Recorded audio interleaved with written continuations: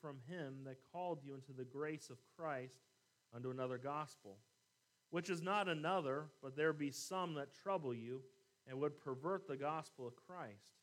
But though we, or an angel from heaven, preach any other gospel unto you than that which we have preached unto you, let him be accursed. As we said before, so say I now again, if any man preach any other gospel unto you than that ye have received, let him be accursed. Paul is standing up for the gospel of Jesus Christ. And that's what the book of Galatians is all about. It's interesting. He doesn't commend the church here. He doesn't praise them or give them thanksgiving. He goes right into defending the gospel. And what happens, and as we see here, there's a group in the church there, I might call them the Judaizers, and they were those who believed that you had to keep the Jewish law for salvation. They were adding to salvation. And that's what the book of Galatians is all about. You have the law, and you have grace. And this book, it's an amazing short book, a lot of great truths in there. Martin Luther was highly impacted by the book of Galatians. And some have called it the Magna Carta of the early church, or a miniature book of Romans. Instead of being the 16 chapters of Romans, it's got 6 here in Galatians. But we're going to have a word of prayer, and then we'll dive in tonight and get as far as we can on the book of Galatians. Father, we're so thankful for your love.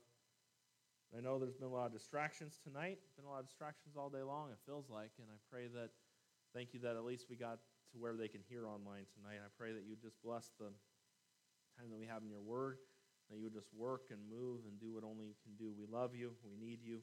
In Jesus' name I pray. Amen. When Jesus died on the cross, when he died, the Bible tells us that the temple veil was torn from top to bottom. And that veil symbolized the separation between the people and the presence of God. Because of sin, there was that separation. But what happened was, by Jesus' death, that separation had been paid for between God and man. And the temple sacrifices that they had sacrificed for so long, literally after Christ's death, meant nothing. But what we see is, and what you got to understand is, the final sacrifice ever needed was Jesus Christ. He was the final sacrifice that was made for sin. But history tells us, and as we see, the Jews got right back into offering sacrifices again. They didn't understand, they didn't get that Jesus Christ took care of all of that. And when we look at that, that's a typical human response. God removes a barrier, and then people put up another barrier as soon as possible and try to make it where it's self-sufficiency, or I've got to do this or that for things to work right. But think about this. What God simplifies, men like to complicate. And that's the truth. And Paul, as we read those verses a few minutes ago, he's just talking about the fact that the gospel, don't mess with the gospel. If anyone preaches anything other than the gospel, let him be accursed. We go down to verse number 13. And Paul says in the same chapter here, for ye have heard of my conversion in my conversation in time past in the Jews' religion, how that beyond measure I persecuted the church of God and wasted it, and profited in the Jews' religion above many my equals in mine own nation, being more exceedingly zealous of the traditions of my fathers. But when it pleased God, who separated me from my mother's womb and called me by his grace, to reveal his Son in me, that I might preach him among the heathen, immediately I conferred not with flesh and blood, neither went I to Jerusalem to them that were apostles before me, but I went into Arabia and returned again unto Damascus. And what Paul is saying is, I knew all about the Jewish religion. I knew all about the legalism.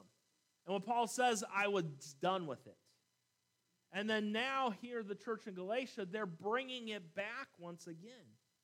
And so as we look here tonight, I'm going to give you a simple breakdown and give you some truths through here. And I want you to see what I believe would be the key verse. Would be chapter number 2 and verse number 14. The Bible says, But when I saw that they walked not uprightly, according to the truth of the gospel, I said unto Peter before them all, if thou, being a Jew, livest after the manner of Gentiles, and not as do the Jews, why compellest thou the Gentiles to live as do the Jews? As we look at this tonight and we look at this passage of Scripture, I want to give you a simple breakdown of the book. And this is how it would go. Number one, we see the personal side of it.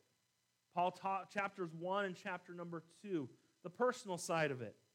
Paul shares his testimony of conversion, his authority as an apostle, and his stance that we shouldn't complicate or confuse the clear teaching of Scripture. Look at verse 21. The Bible says, I do not frustrate the grace of God, for if righteousness cometh by the law, then Christ is dead in vain. And Paul just goes through, in the first 2 chapters, it's more personal. And he does this a lot in his epistles that he writes, going through sharing his testimony or his authority as an apostle. And he just lets them know, hey, we don't need to confuse or complicate the Scriptures. Number 2, we see the doctrinal side of the book. The doctrinal side of the book. That's chapters 3 and chapter number 4. Chapter 3 and chapter number 4. We see right away in chapter number 3, Paul says, O foolish Galatians, who hath bewitched you? They should not obey the truth, before whose eyes Christ Jesus hath been evidently set forth, crucified among you. This only would I learn of you, receive ye the Spirit by the works of the law, or by the hearing of faith? Are ye so foolish, having begun in the Spirit, and are now made perfect by the flesh? What you see in chapters 3 and chapter number 4, you see that Paul is dealing with legalism. And legalism, the way I would define that is, that's the doctrine that salvation is gained through works. And that's what they were teaching here, that if you followed the Jewish law, you needed those things to be saved. And that's not true. And that's what Paul was so frustrated about and why he was so defending the gospel. And I would say even in our day today, we deal with legalism. Be it in the same terms where there's a certain things, works you got to do for salvation, or there's the Baptist side of legalism. And there are a lot of Baptists that follow this, and that's where our standing in the Lord is kept or improved by the works that we do. And I want you to understand something tonight. There is nothing you and I can do to change our standing in Christ. Nothing. And sometimes we think, well, if I live this way or I do this, then maybe I can get in deeper. You're standing secure. If our standing could be lost or gained, we'd be in big trouble. Legalism is a false teaching that can be taught for justification. It just can't happen. Legalism is a false teaching that can be taught for sanctification. And Paul tells them, are you so foolish? Look at what the Lord had done in your hearts and in your life. And something that's interesting to note. These that this was written to, they were believers. Right? They're believers that got going down the wrong track on things. Did that change their standing or did they lose their salvation? No, but they were taught the wrong things. Had many people, and this is just a side note as we dive in tonight, had many people, well, what if there's this person, they trust Christ as their Savior, but then they start following all these false teachings? That can happen. That's why the Bible makes it clear, the Great Commission. What's the Great Commission? To go and then baptize and then teach them the things of the Word of God. So that no one else teaches them those false things. Get them the true things of the Word of God. And so when we talk about the doctrinal things here, you got to understand something. And as we think about this, you cannot improve your standing with the Lord. There are not certain things you do for your standing or to improve it. And what does Paul say? Look at verse number 6. He says, even as Abraham believed God, it was accounted to him for righteousness. Know ye therefore that they which are of faith, the same are the children of Abraham. And the scripture, foreseeing that God would justify the heathen through faith, preached before the gospel unto Abraham, saying, In thee shall all nations be blessed. So they which be of faith are blessed with faithful Abraham. And what Paul's saying is, just think about it. It shows he's like the head, the father of Israel, if you want to call him that, was saved by faith. You can look at verse number 10. For as many as are of the works of the law are under the law cursed. For it is written, Cursed is every one that continueth not in all things which are written in the book of the law to do them. Verse 13.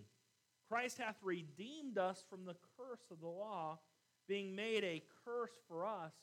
For it is written, Cursed is every one that hangeth on a tree, that the blessing of Abraham might come on the Gentiles through Jesus Christ, that we might receive the promise of the Spirit through faith. And you say, what was the point of the law? The point of the law was not for us to keep all the law, because we can't keep all the law.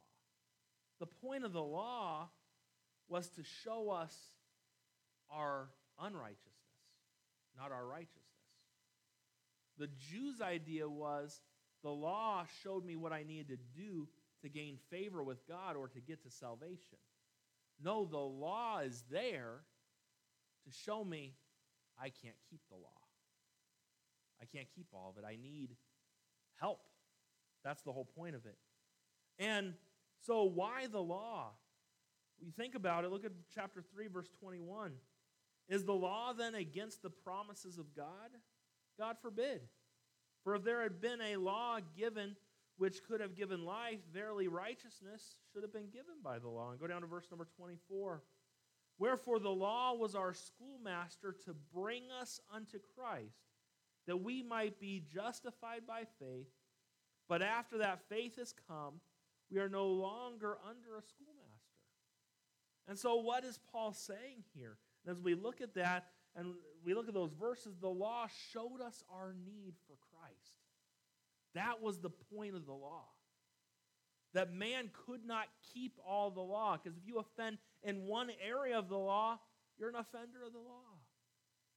So the law showed us that we needed Christ. And so the law is very important because it showed us our need. But we live under grace today. And that's important for you to see and important for you to understand. And then in chapter number 4, it goes into it, and it talks about, now I say that the heir, as long as he is a child, differeth nothing from a servant. And you keep on reading through here, and through chapter number 4, we see how we grow up in Christ. Paul's telling them, you're worried about the religious traditions and the external shows, and that's not the life that Christ came to give to you. Jesus, what did he do? He came and he fulfilled the law. What is the law? To love God with everything you have and to love your neighbor as yourself. See, Paul's letting them know, you're not, what's the word I want to use here? You're free. You're a son. You're an heir. You're not in bondage anymore. You look at the end of the chapter number 4, and we look at Hagar and Ishmael, verse 28. It says, Now we, brethren, as Isaac was, are the children of promise. But as then he was born after the flesh, persecuted him that was born after the Spirit, even so it is now. Nevertheless, what saith the Scripture? Cast out the bondwoman and her son, for the son of the bondwoman shall not be heir with the son of the free woman. And the Lord is trying to say, you're not in bondage anymore. And they're trying to go backwards and make the law a big part of things that didn't need to be. You say, well, what's the whole point? So you got the personal side, you got the doctrinal side. Then Paul lays out in chapter 5 and 6, he lays out the practical side of it. And Paul does this a lot in his epistles. Chapters 5 and chapter 6. So some would say then, if I'm not under the law and I'm free of the law, then I can live and do whatever I please, right? God forbid that take place. I think chapter 5 talks a lot about that. So if I don't have to, if I'm not under the law, I can do anything. That's not true. And that's one of the big problems we have in Christianity today. You have those who are all law, and you have those who are all grace. And you don't have where Jesus was, the grace and truth in the middle of the two. It's important. What does Jesus go through in chapter 5 and chapter number 6? He just goes through the practical things about the Christian life. What are some of those? He teaches about the Spirit-filled life. Chapter 5 goes into great detail. And verse 16, this I say then, walk in the Spirit, and ye shall not fulfill the lust of the flesh. For the flesh lusteth against the Spirit, and the Spirit against the flesh. And these are contrary the one to the other, so that ye cannot do the things that ye would. But if ye are led of the Spirit, ye are not under the law.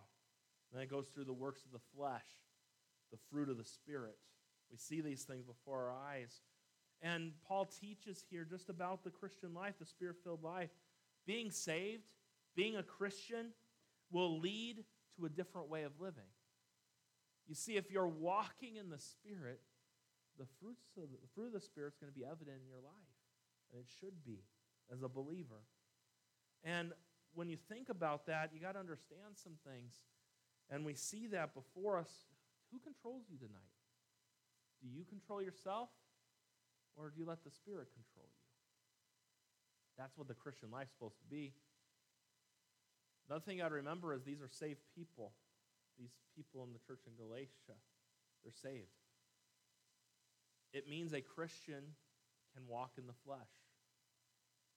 Because it says right here, I've heard some Christians say, well, I can never walk in the flesh. Then you might as well throw Galatians chapter 5 out of the Bible. Because it says, walk in the Spirit, and you'll not fulfill the lust of the flesh. The Bible makes it very clear right here. The gospel that saves us is the gospel that can also change our lives and sanctify us on a daily basis. We as Christians got to get to the point, and we see the practical all throughout chapter number 5 here, and even going to chapter number 6. One of the keys to the Christian life and the practical side of it is let the Spirit of God lead you in what you do. Your flesh is going to want one thing, and the Spirit's going to want something else. You know, the Jews, they were really caught up on the law. Well, let me just say this tonight. If you're following the Spirit and walking in the Spirit, you're going to be doing the right things. That's important to see. And Paul goes through here, and as we look at it, the grace of God will lead to repentance. It will lead us to right living. It will lead us to change. The Spirit of the grace of God will lead us to holiness, and the grace of God will do a far better job of growing us in the Lord than the law ever could. True belief in Jesus will translate into a beautiful, holy, loving lifestyle. Christianity gets it backwards. They say, I've got these set of rules. I do these rules, and I'm good. That's not how it works. The grace of God can change you and do a great work in your life. And that's what we need to happen. John Bunyan summed up the difference between the law and grace in a poem that he wrote. I want to read you his poem. Run, John, run, the law commands, but gives us neither feet nor hands. Far better news the gospel brings. It bids us fly and gives us wings. Grace is very important. And the gospel of grace, it will make you like Jesus, a true servant to others. You see, as he goes through there, he gives you the works of the flesh, the works of the Spirit. It would be good sometime to go through those different things and see what things are evident in your life. As a Christian, we should be displaying the fruit of the Spirit. If you have an orange tree, you don't pick lemons off of it, do you? No. If you have an orange tree, you don't get apples off of it. So a Christian should be bearing fruit in his life. That's how it should be. We look at chapter number 6, And then he goes just a little deeper and talks about, brethren, if a man be overtaken in a fault, ye which are spiritual, restore such an one in the spirit of meekness, considering thyself, lest thou also be tempted. Says, bear ye one another's burdens, and so fulfill the law of Christ. For if a man think himself to be something when he is nothing, he deceiveth himself. Verse 7, be not deceived, God's not mocked. Whatsoever a man soweth, that shall he also reap. For he that soweth to his flesh, what's going to happen? Shall of the flesh reap corruption. And he that soweth to the Spirit shall of the Spirit reap life everlasting. And let us not be weary in well-doing, for in due season we shall reap if we faint not. And as we therefore have opportunity, let us do good unto all men, especially unto them who are of the household of faith. Ye see how large a letter I write unto you with mine own hand. As many as desire to make a fair show in the flesh, they constrain you to be circumcised, only lest they should suffer persecution for the cross of Christ. For neither they themselves who are circumcised keep the law, but desire to have you circumcised, that they may glory in your flesh. But God forbid that I should glory, save in the cross of our Lord Jesus Christ, by whom the world is crucified unto me, and I unto the world. For in Christ Jesus neither circumcision availeth anything, nor uncircumcision, but a new creature. And as many as walk according to this rule, peace be on them, and mercy, and upon the Israel of God. From henceforth let no man trouble you, for I bear in my body the marks of the Lord Jesus. Brethren, the grace of our Lord Jesus Christ be with your spirit. Amen. You know what happens when we focus on the law? When we focus on our traditions and our preferences, we exalt them above the Lord. And Paul makes it clear, but God forbid that I should glory in anything but what Jesus did for me. That's so important. Hey, church, let's make sure that we're a church that follows the gospel. Don't ever get caught up. Works do not get you saved. It's faith in Jesus Christ, what he did for us. Works don't get you closer to God. Now, in our day-to-day relationship, I could go deeper into all that, and we could go to John 15. We go to several different places and look at that. But your standing with God is secure. When you're a son or a daughter, you are always a son or a daughter. And nothing can change that fact. And we need to, the gospel it comes down to, we need to lift up Christ. Just lift him up. Don't get caught up in a lot of different things that this world might push at you. Follow Jesus. Sum it all up this way. The gospel declares you don't have to do good works for salvation. The gospel declares you will do good works because of your salvation. And as we look at the entire book of Galatians, you see from the very beginning, Paul talks about grace, and he ends with grace. Thank God for his grace to save a wretch like you and me. And don't ever lose sight of it. God's grace is wonderful beyond measure. And I'm so thankful for his unmerited favor that he would save someone like me and give me all the benefits that he's given to me. And that should be the same for all of us. And Paul was standing up for the gospel. And church, let's just make sure in the days ahead in our world that we stand up for the truth of God, stand up for what's right, keep preaching the truth. And I love how Paul just goes through. He gives some personal there. He gives the doctrinal side of things. And then he puts the practicality behind it. And that's how a good sermon should be. A good sermon should have the doctrinal and then how to apply that doctrine and live it out. Father, we thank you